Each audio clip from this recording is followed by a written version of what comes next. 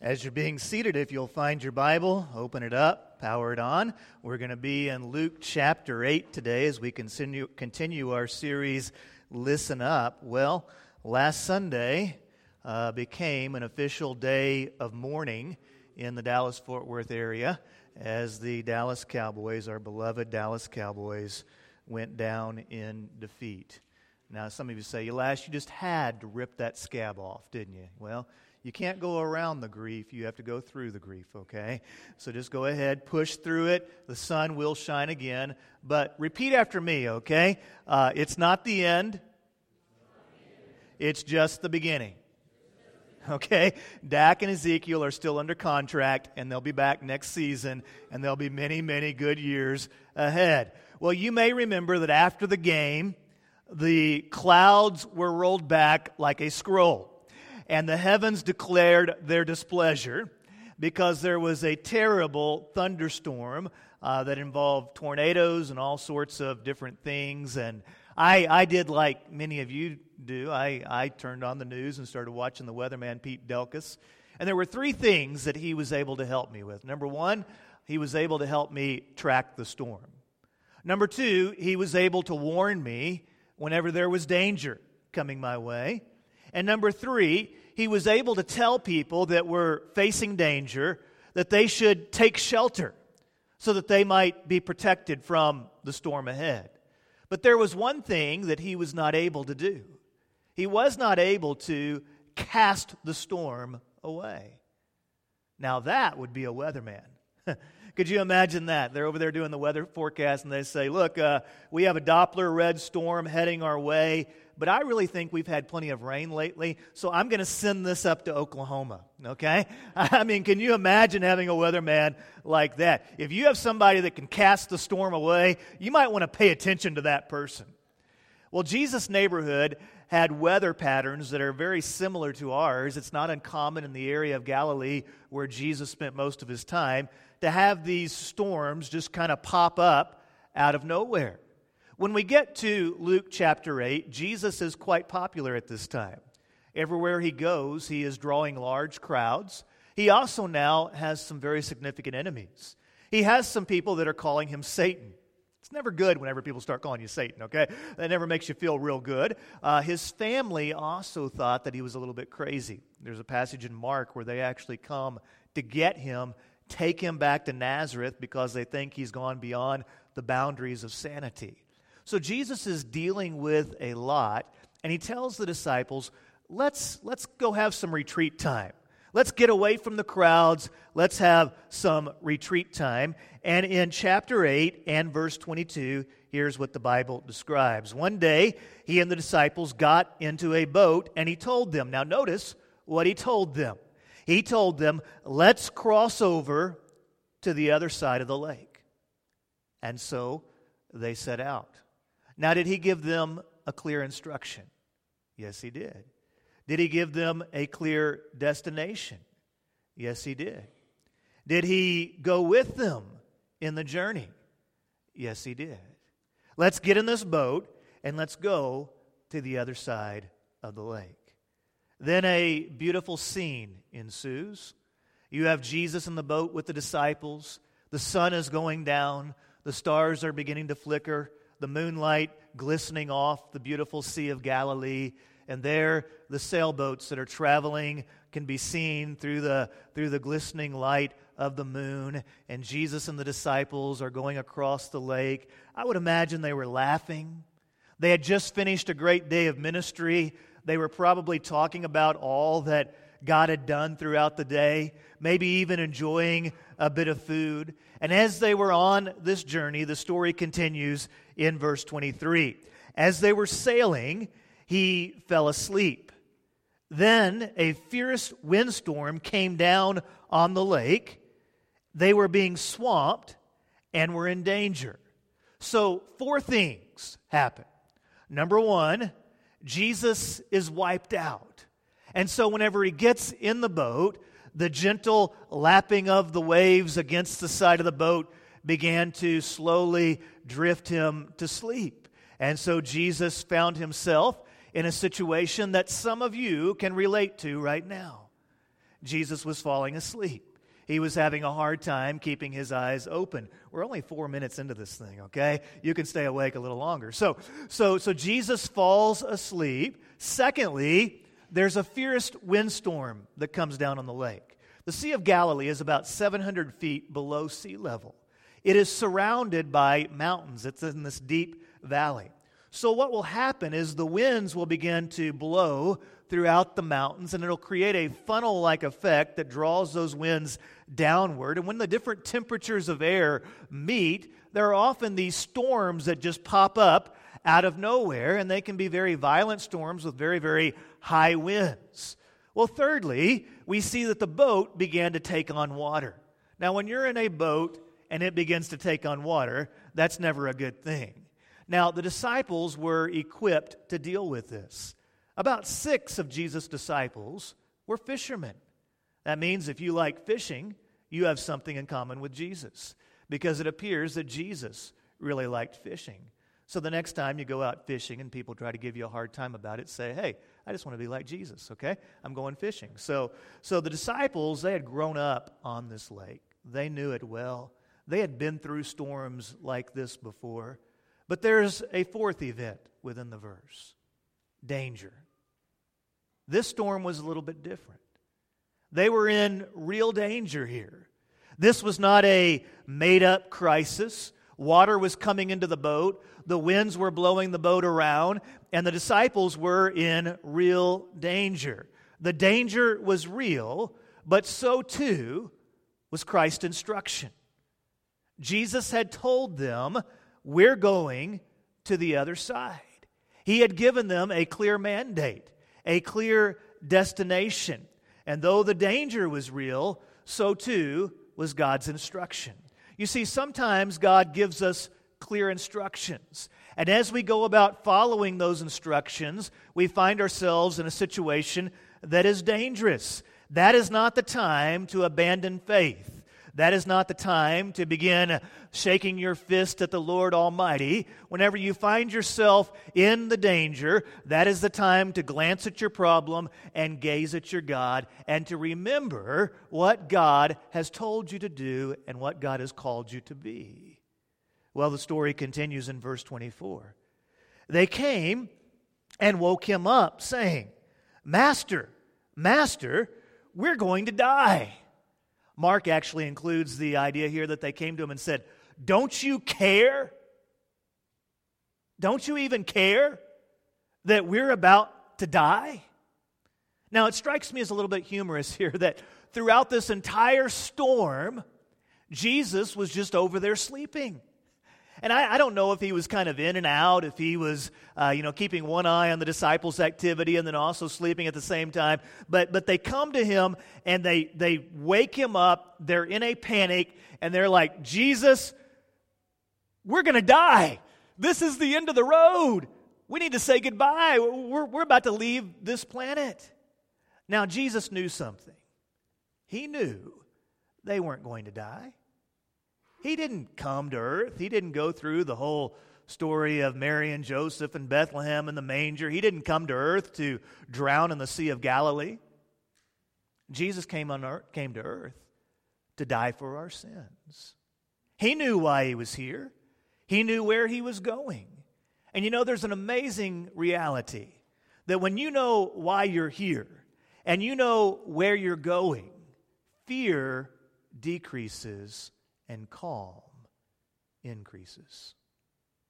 Do you know why you're here? Do you know where you're going? When you know those two things, fear diminishes, faith increases. Well, the disciples, they had no calm. They were in a mass panic. They were certain, this is it. We're going to die. And so they wake up Jesus. And then he gets up, the next part of the verse says, he gets up, rebukes the wind and the raging waves, so they ceased, and there was calm. Now, what do you think the disciples' reaction was? How would you respond if you were in the boat? I would imagine the disciples were kind of like, whoa. Did we really just see this? We woke him up. He spoke. It's done. It's calm. What happened here? I love Simon Peter because he's just always such a live wire. I imagine Simon Peter was over there going, Jesus, I knew you would do it all along. I was trying to tell them they were supposed to have faith, but they wouldn't listen to me. And they were looking at Simon Peter going, you were just as scared as we were, man. You know, I can imagine the reaction of the disciples at this point. Now, everything here sets up to a 4-word sermon. Make sure you don't miss this. Jesus preaches a 4-word sermon. He said to them, where is your faith? Now, I know a lot of you would like me to be more like Jesus and to preach 4-word sermons, okay? Where is your faith? Now, the disciples should have had more faith because he had told them where they were going. You see, the disciples thought that their problem was the storm. And the storm was bad, but it was not their real problem. Their real problem was the unbelief that was in them. The storm was dangerous, but the unbelief was even more dangerous. You say, how's that, Lash? Well, the storm had the ability to take their lives. Unbelief has the ability to take your soul. Over and over again, whenever you read the teachings of Jesus, he calls his followers to one thing. He calls you to belief. He calls you to place your faith in him. One of the things that I love about Jesus is he doesn't just give these teachings and then say, now go do it. Good luck with that. Jesus gives teachings, but he calls us to believe. He calls us to a point of surrender where we place our faith in him, place our trust in him, and it is when we place our trust in him that he then teaches us that he will empower you to live out the teachings that he has given you. Time and time again, Jesus calls his listeners to do one thing: believe. Place your faith in me. You say, Lash, what does God want from me? He wants you to put your faith in him. Trust him. He's even given you the destination. You know where you're headed. And because of that, you're able to rejoice in hope despite the circumstances, because no matter what you're going through in life, nothing can steal the destination from you. You're headed to heaven. You have a hope that outlives you, and you rejoice in that hope. Now, the disciples should have had more faith because Jesus was in the boat with them. I mean, they should have had more faith. Now, one of the things that I think we as Christians need to realize is that following God does not exempt you from storms. The Christian life is not a 3-hour tour where you sit right back and enjoy a spell. Sometimes in the Christian life, the weather starts getting rough, and the tiny boat that is your life is tossed. Okay, I'll stop with the Gilligan Islands allusions here. God doesn't always give us the answers to our whys. You ever found yourself in a difficult set of circumstance and you call out to God and say, God, why? Why me? Why him? Why her? I don't get this, Lord. Why? God rarely gives us the answers to our whys, but he always gives us his presence within our whys. Jesus didn't tell them, hey, you guys get in the boat and go to the other side of the lake. I'm going to take a limo around the lake and I'll meet you on the other side. Jesus told them, hey, let's get in the boat and let's go to the other side. In other words, Jesus was telling them, I'm in this with you. I'm going to the other side with you. I'm right here beside you. Did Jesus know that the storm was going to come up? If you're theologically sound, yes, okay? He knew it. But he was going to be in the boat right with them through the storms. You know, life has a lot of different kinds of metaphorical storms. Some of those storms are self-induced. The other day, I got on a scale. And I discovered that between the election and the inauguration, I gained 5 pounds.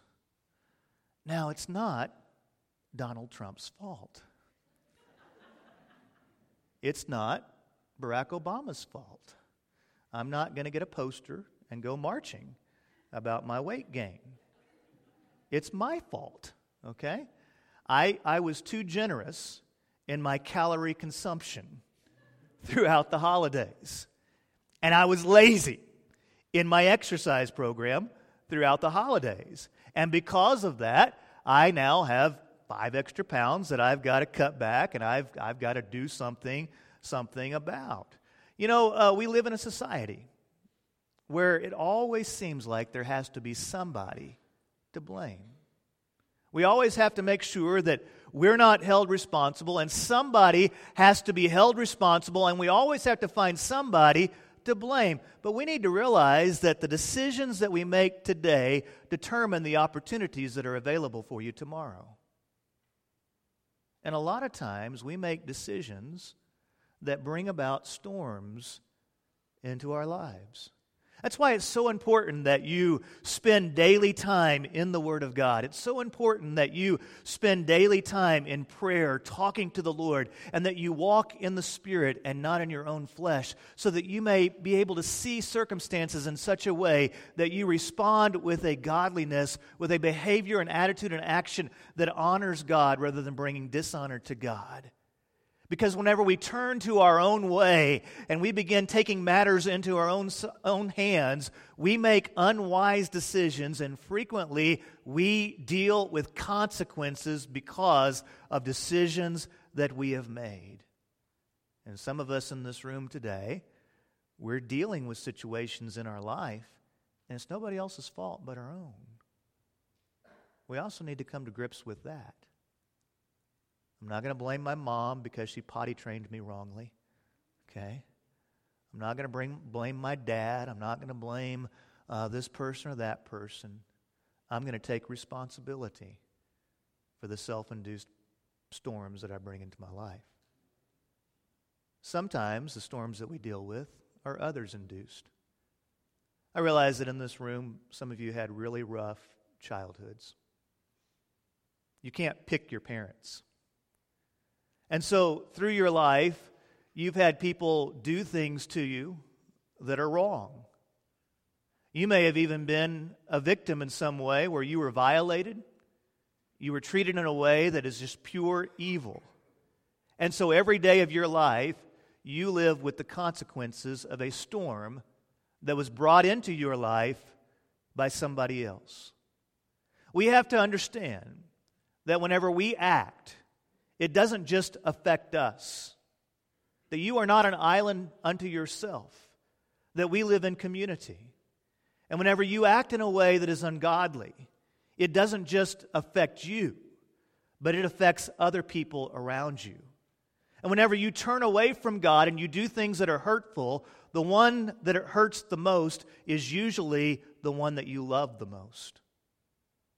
And whenever you start doing things that are unwise and evil in the eyes of God, it will bring unintended consequences into the lives of people all around you. And many of us deal with storms that are others-induced. We all deal with storms sometimes that are God-induced. You say, huh? God would put me through a storm? Yeah. Read your Bible.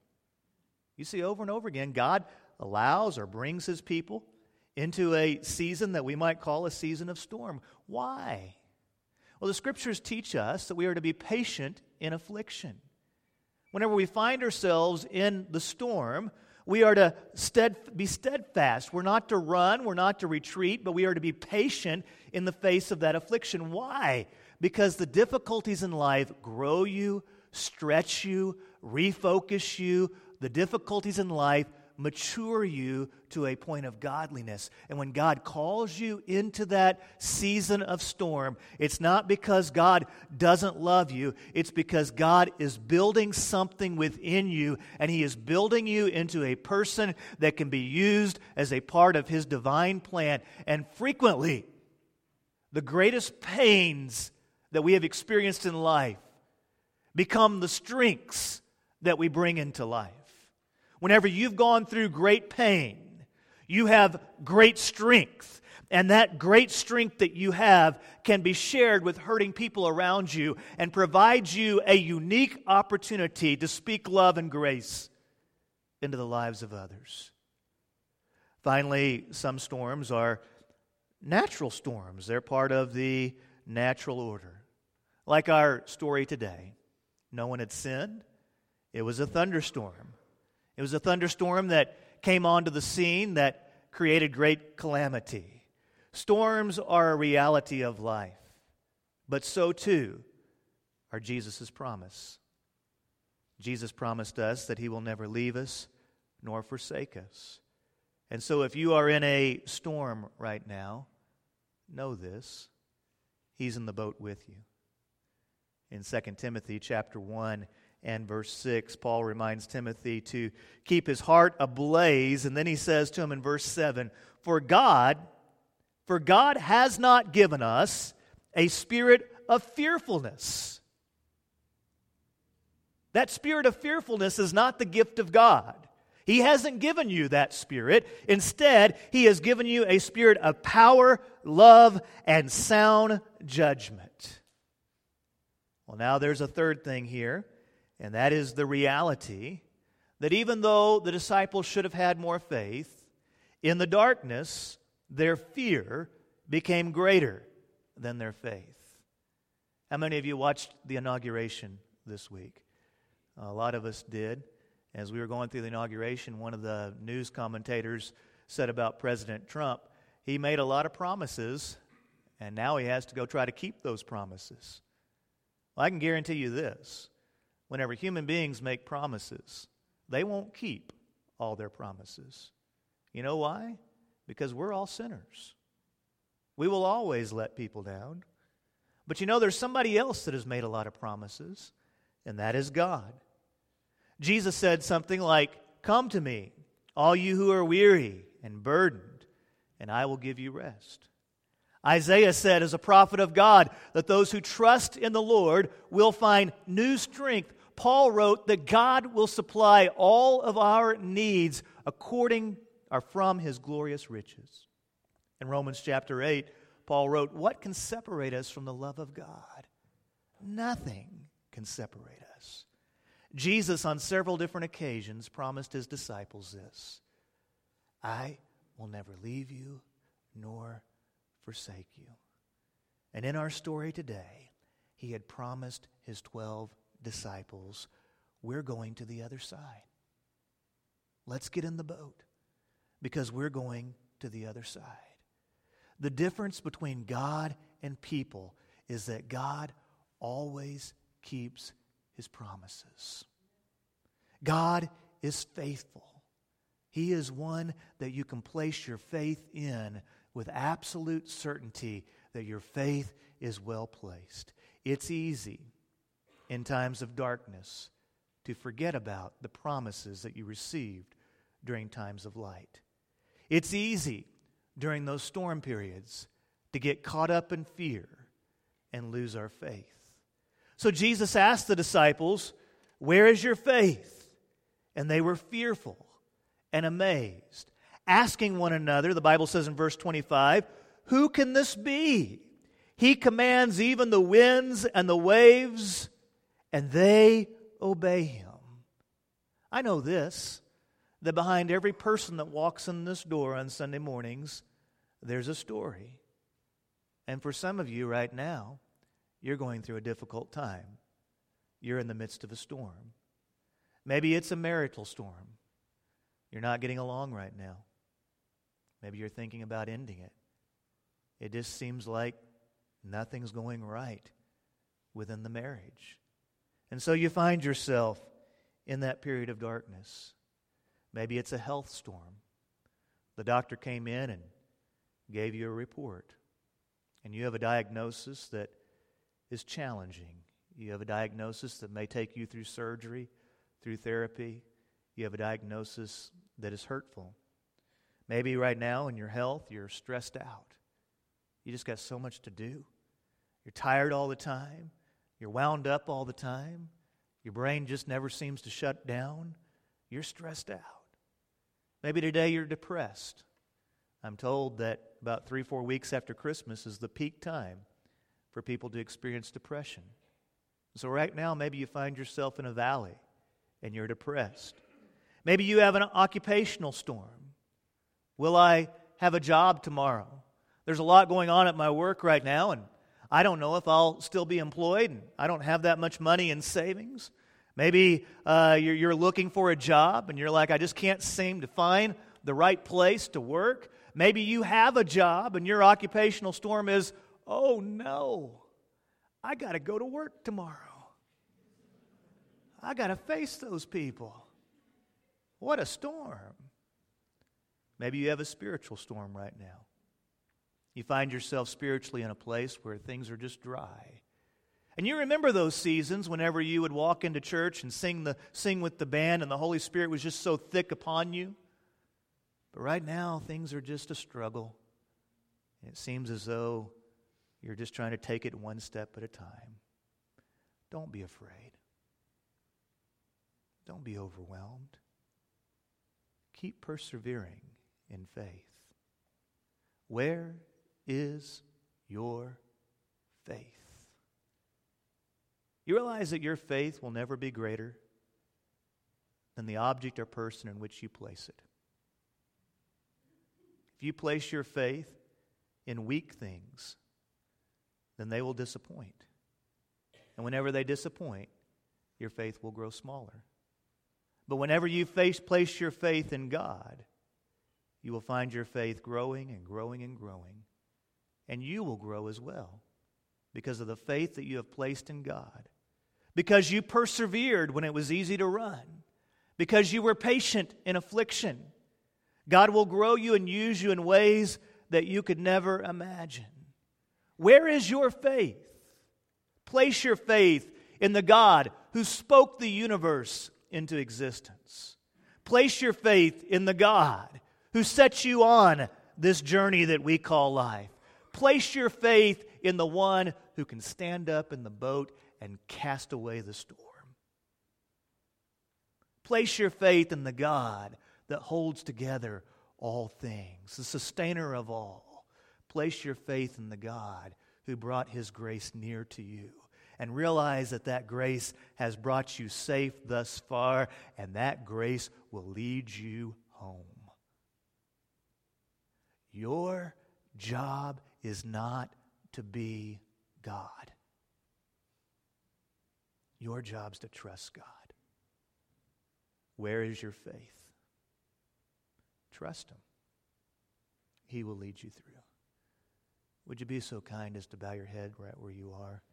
The band's going to come and we'll have a time of commitment. Before we sing, I just want to ask you this question. I'm not going to embarrass you. I'm not going to call you out, but I think sometimes it's good to just go ahead and recognize where we are. And so if you're in a storm today, whatever type of storm it might be, again, I'm not going to embarrass you. I just want to pray for you. Would you just lift your hand right where you are and say, yeah, Lash, I'm in a storm today. Just lift your hand right where you are. I find myself in a storm in my life. I find myself struggling right now, and it's difficult. Just lift your hand right where you are. It's a storm time. I want to pray for you. You can put your hands down. Father, I pray for those that are part of our church family that we love who are struggling. I pray that they will not be held captive by fear, but instead may they be freed in faith. I pray that they will trust you and realize that you are in the boat with them, that you will never leave us nor forsake us. I pray that they might experience the growth and the wisdom that is gained from going through the season of struggle. And Lord, I pray that you will allow us to be able to use the pain of our past as the strength of our today. Help us, Father, to be able to speak wisdom and love into the lives of those that are hurting around us. Father, help us not to be overcome by the darkness, but help us to realize that the promises that were made in the light remain in the darkness. So therefore, Lord, may we rejoice in hope and understand that any circumstance that we go through in life is temporary. Lord, I know that though it's temporary, it can be painful. It can be a struggle. And so we pray that today you might comfort hearts that grieve. We pray that you might bring healing to those that are ill. And I pray, Father, for those that find themselves in a relational storm, a storm that affects their marriage, a storm that affects their relationship with their family, their relationship with their friends. I pray that you might bring healing and calm to the conflict, and that relationships might be restored. Help us, Lord, to think the best of one another. Help us, Father, to realize that we are all unique creations made by you, for you. And so, Lord, may we walk through the days together, encouraging each other, caring for one another, inspiring one another towards greater godliness. And as we do, may we not walk in fear as those who have no hope, but may we walk in faith, knowing that our hope is forever anchored in you, and you are the one who stands up and calms the storm. So we trust you, follow you, we worship you, Father, and we sing praises to you. It's in the name of Jesus that we pray, and all God's people said,